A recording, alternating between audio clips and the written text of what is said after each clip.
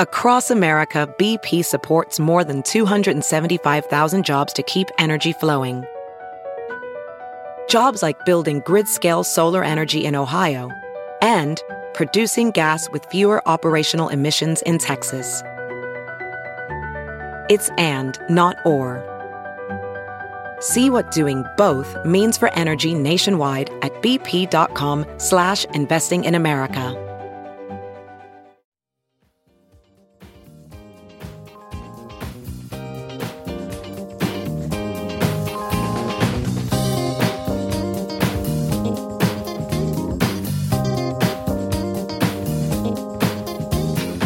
And now, the list of things that you can buy at the Chicago Reader store at chicagoreader.com.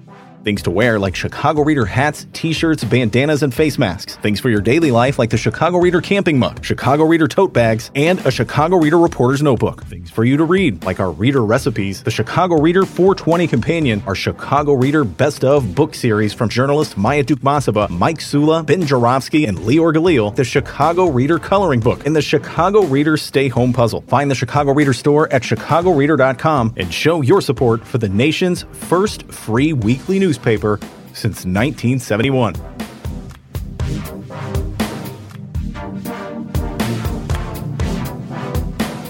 Notice time of Ben Jarofsky Show as I speak.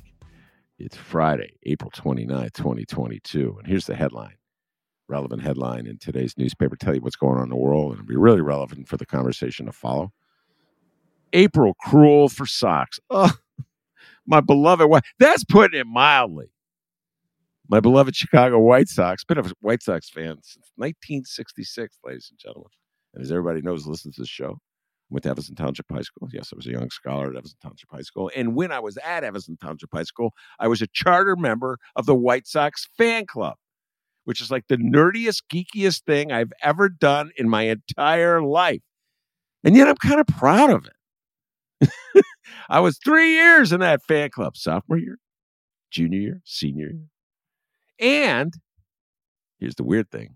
I also rooted for the Cubs. Not so much anymore. Anyway, got baseball on my mind and basketball. It's always on my mind. We're going to have a sports conversation with my distinguished guests.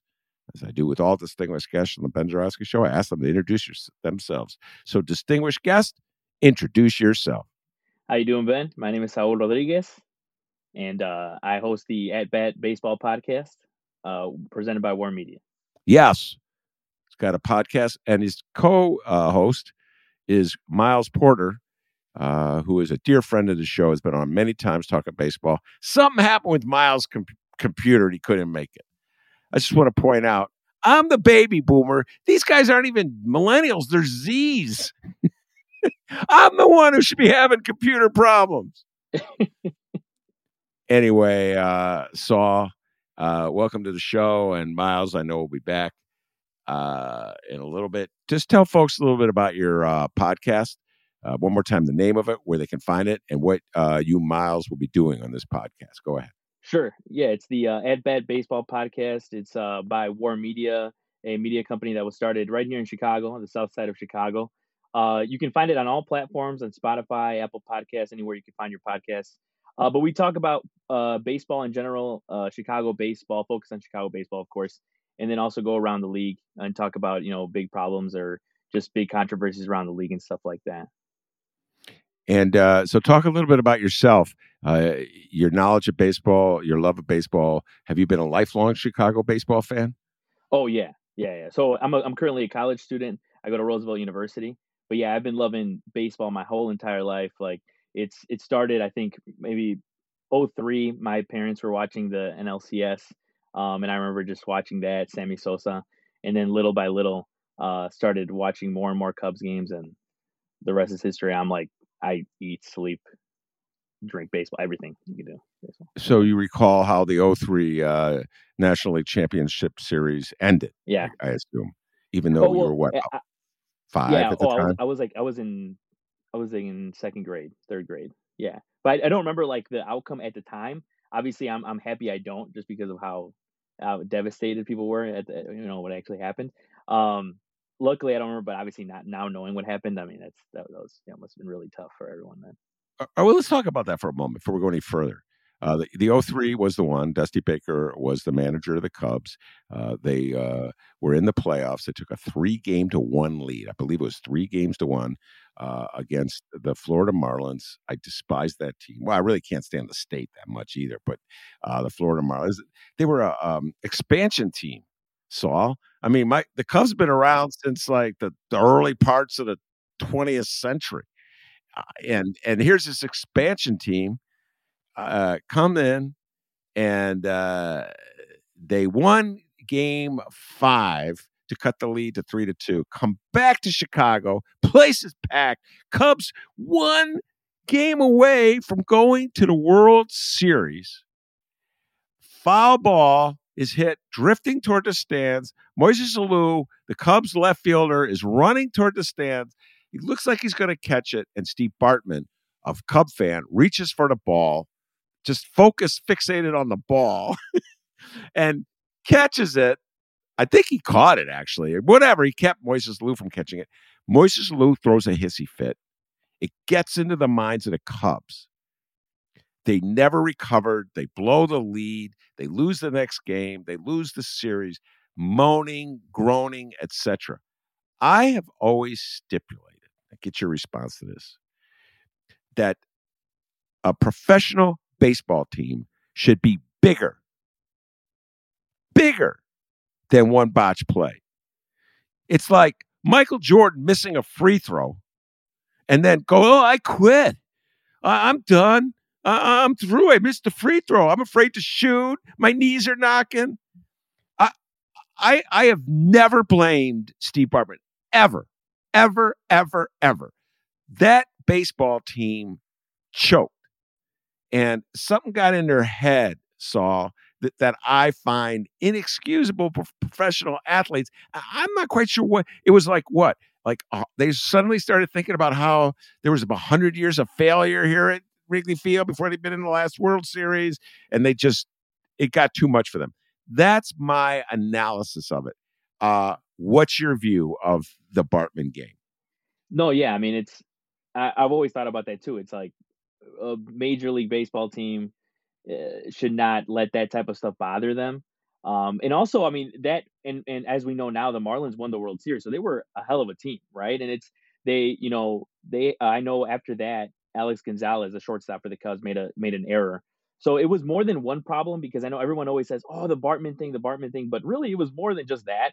The Cubs pitching just couldn't handle the Marlins after that, and just a lot of things. I mean, also, looking back at highlights now, just seeing that Game 7, Kerry Wood hitting a home run and the crowd going crazy, but the Cubs not being able to close it out. Yeah, you would think that that type of Cubs team wouldn't let that stuff affect them, but man, what are we gonna do now? Luckily, 2016, that's all. It would be different now. I think different conversation for sure. Well, I'll throw this question at you. See how you handle this one. Just by chance, I was at Miles' house just the other night watching a basketball game with Miles' dad and another friend of ours. And we got into I can't believe this. We got into a discussion about the manager of the Cubs at the time, and that would be Dusty Baker. So Dusty Baker was the manager. And I've heard Dusty Baker say this, that he kind of blames himself to a degree because he didn't have a meeting and call the team together at the pitcher's mound to say, hey, come on, let's just calm down, forget about it. I guess he assumed that they were professionals and they weren't going to fall apart. And then somebody, I've heard this,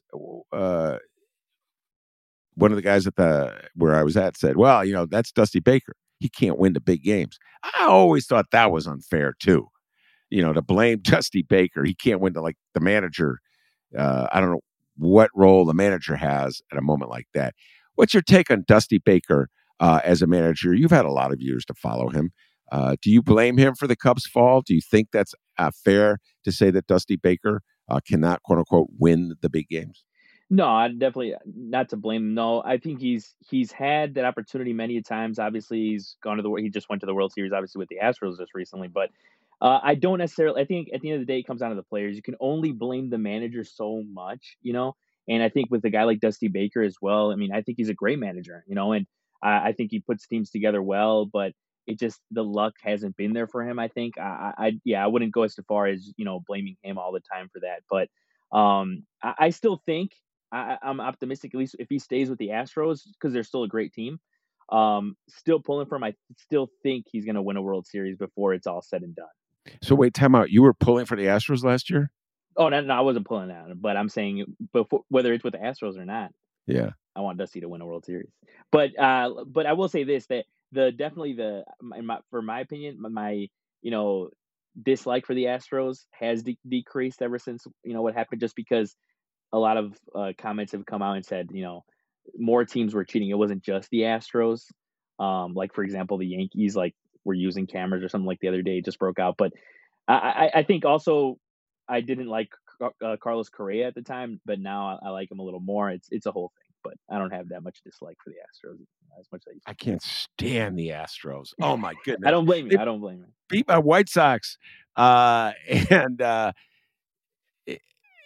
the cheating is almost like the least of it. You know what I mean? It's kind of weird that way. It's just the way they beat the way, and they were so arrogant about it, and it was very cruel. All right, let's talk about we'll talk about the White Sox and the Cubs. This season is it's still young, but the White Sox are really struggling. And I think there was a lot of anticipation on the part of White Sox fans that after last year, this would be the year that they would just take control and assert themselves from the start to the finish, and not just win the division, but actually ride the momentum into the playoffs. And man, have they gotten off to a lousy start or a stumbling start. April Cruel for Sox is the headline. Royals break tie in the 10th on pass ball. That was a really tough game yesterday that they lost. What's your early verdict on the Chicago White Sox? Yeah, I mean it's been really tough with them when it comes to injuries, but it has a lot more to do with other things. You can't just blame it on injuries. I think at first I was looking at it and I was like, oh, yeah, they were healthy, but you know what? They're not hitting well. And in general, overall, with the pitchers they have, they still have talent. They still have guys in the rotation like Cease and Kopech. Guys, they're pitching well, but as a team, they're not pitching well. And also, they're just committing a lot of errors. Tim Anderson's a great hitter, but the thing is, he doesn't get on base that much. And as the White Sox as a whole are one of the bottom teams in the league of getting on base, which I think is huge nowadays. And it's just a compilation of a bunch of things. But I'm still optimistic that they'll be able to pick it up, just because they have too many pieces not to. I think once Luis Robert gets going, I know he's coming back today from injury. Once he gets going, I mean he's literally one of the best players in baseball. So, do you think Tim Anderson should be moved out of the leadoff spot? I think when Luis Robert's healthy, I think he probably is the best leadoff hitter on that team, just because he does more of. He gets on base more in general, I think is the easiest way to put it. But just like how Mike Trout is a better leadoff hitter for the Angels when he's healthy. That's the way I see it for the White Sox with Luis Robert. So yeah, I would put Luis Robert as probably the best leadoff hitter for the White Sox. Yeah, I've been thinking that for a while. I'll move Tim Anderson down in the lineup. And before we move to the Cubs, Tony La Russa. We talked a lot last year about Tony La Russa, whether he was the right guy for the White Sox. I was a pro La Russa for most of last year. I defended him in the face of withering criticism for many of my guests and friends. Are you a Tony La Russa supporter, or you think he's too old? I think just being like, oh, he's too old is a little too harsh. I think when you really look at it, I think he's a respectable manager. But the only thing is, there is some questions, like you can question the way he's put together like a White Sox lineup this year, and just some of the decisions he's made. But yeah, I don't know. I think when I talk to some buddies that are White Sox fans, I'm always like thinking, I was like, man, should I tell them what my true opinion of what I think when I think the White Sox are going to win? Because I think honestly, I don't think it's going to be with Tony La Russa. I just don't. I don't think it's going to be with Tony La Russa. Like the White Sox, I think are going to win a World Series this decade. They have a good chance of making it to the World Series multiple times. But I don't think it's going to be Tony La Russa. But yeah, I think people have been a little too harsh on La Russa. I think the White Sox may have been struggling in a lot of ways, even with or even without La Russa. So yeah, I'm not gonna Wait, so sit here how do and you say think it's it's gonna going to be. happen? Do you think LaRusso will retire? Or do you think he'll get fired? I think the White Sox will let him go this year. I think if this year doesn't go the way, because truly, if the White Sox are healthy this year, if they can get healthy, they they should be a World Series favorite. They can easily win the World Series. So, uh, yeah, it's one of those things that I talked about it with Miles in the podcast too. Is uh, the White Sox, they have a lot of players under control, so they have time. But I think even as a White Sox fan, not even winning a series last year, you get a little restless. Um, because things happen and these injuries happen. More injuries could continue to happen. I mean, Eloy Jimenez just keeps getting injured. That obviously, knock on wood, but you really hope that's not his career, right? That it continues to happen. But yeah, it's. I'm still optimistic on them though this year. All right. Well, let's move over to the Cubs. I think your heart is more with the Cubs than it is with the White Sox. I think just from my brief conversations with you, you're doing your best to show interest in the White Sox. Your heart, you really follow the Cubs closely. Uh, I, on the other hand, am going in the complete opposite direction. I'm just so frustrated with the Cubs, and largely because of their ownership. But I'll put that aside. Uh, the Cubs are off to a stumbling start to a certain degree. Less was expected of them than the White Sox. So, when you see what the Cubs, what are they right now? I think they're 8-11. The Sox are 7-11, which is roughly the same record. It's more acceptable, I would say, for the Cubs because the expectations weren't as high with them. Is that how you view it as a Cub fan? Yeah, I think during the offseason when they made some additions, like Stroman and now Suzuki, as we've seen how good he is, I think Cubs fans try to talk themselves into, oh, maybe they can win, 77, 78, 79 games. But the more the season goes on, you really see how, not well put together they are. It's just the way it is.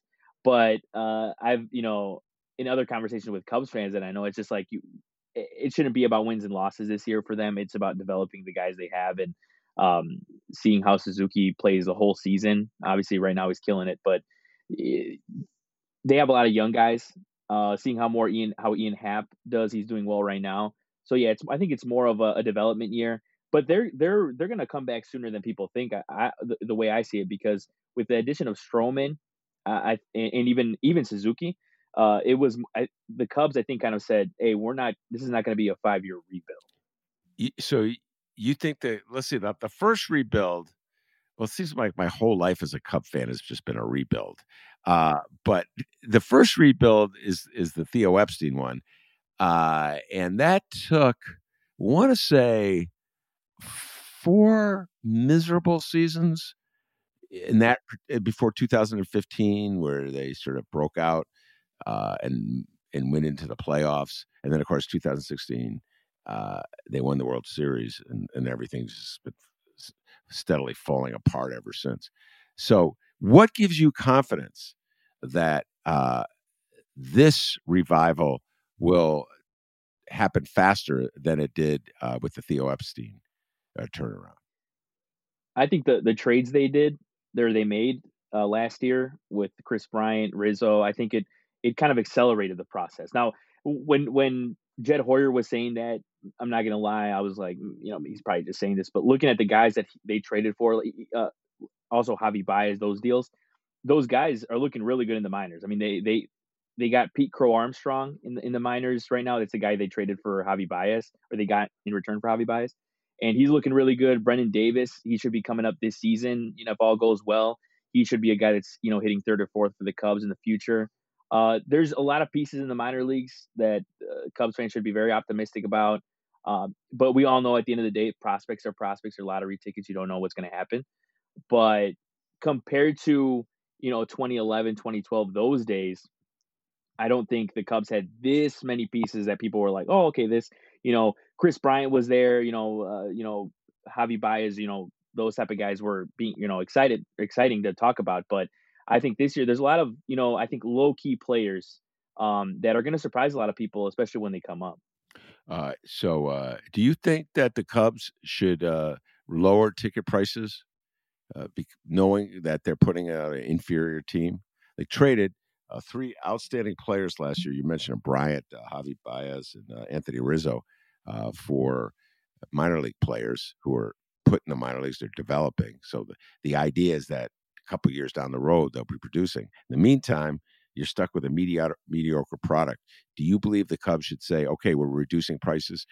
We're going to lose 20% more games this year than we lost last year, so we're reducing prices by 20%. You think the Cubs should do that? It would be something. I mean, it would be nice for the fans, but I think probably the way they see it is probably like, or the reasoning they'll say, for keeping it, they'll say, oh well, you're spending the money. We're gonna, that money you're gonna see it on the field eventually. But yeah, from a fan perspective, of course, it would be better for the fans. And I mean, they just did something for college students that just came out today, and it was like last minute. They have an opportunity of last minute tickets for a cheaper price. So they're doing a little more to like, be like, oh, here's a little bit cheaper tickets, or here's some type of stuff. But yeah, from a fan perspective, I do believe, sure, it's like they should lower the tickets because it's not it's not looking so great. Yeah. All right. Before we abandon this topic and I pick your brain on my beloved Bulls, give me a prediction for each team. Wins that the Sox will have. We're only like 2 weeks or so into the season. And wins that the Cubs will have. Get out your crystal ball. Go ahead. I'm writing it down. All right. For the White Sox, I'm going to say 92. And for the Cubs, I'm going to say 74. 74 wins. That means they will have a losing record, ladies and gentlemen. Yep. I'm laughing because I've been rooting for the Cubs since 1966. I haven't been rooting for them that much in the last few years because I'm disappointed with their ownership. But it just seems like, you know what? I'm going to say this to you, Saul. This is going to sound really weird. 2016 didn't do anything for me. And this is weird if I could use you almost like as a therapist. It's like my whole life, I'm a Cub fan, I'm rooting for the Cubs. I think if I had been, like the Cubs had won in 69, it would have had a bigger impact on me. If the Cubs had won in 83, 84, excuse me, it would have had a bigger impact on me. 89, even 2003. Something happened with me with 2003 when they lost that series to the Marlins, and the way they lost it, that just kind of like, it made me jaded about the Cubs. And part of it was the Cubs fans. Cubs fans have changed over the years. And see, they were so angry at Bartman. And they were so angry at the Cubs. Like, I wasn't there for the Bartman game. I was watching on the TV, but I went to another game in that series. And there was just an edge of anger in the air with the Cub fans. And I think Cub fans have kind of turned me against the Cubs. It's just something about them. It's almost like they're entitled to winning games because they've been waiting so long. I'm like, that doesn't make you entitled. It doesn't. Attitude. I took my little daughter to that game in 2003. She's a little older than you, and the guys are cursing. Like, fuck the Cubs. I'm like, hey guys, just look at a 10-year-old here. So I feel as like there's just an attitude with the Cub fans that I have to admit it kind of sours me on the Cubs. Am I being unfair to Cub fans? Honestly, no, I don't think so. I mean, look, the thing is, I think after 2016, you're right. I think it's probably the best word. They got a little bit entitled and thinking, oh, they should be winning. They should be, every year winning the World Series. And the thing is, the media played it up, right? It's like I watch highlights like during the pandemic. I watched, they were giving the World Series games over and over again, right? And the 2016 World Series, they kept saying this is a team that should compete for World Series every year. So that didn't help the situation, right? Because then the fans are like, casual fans are like, oh, they should be there. What is going on then?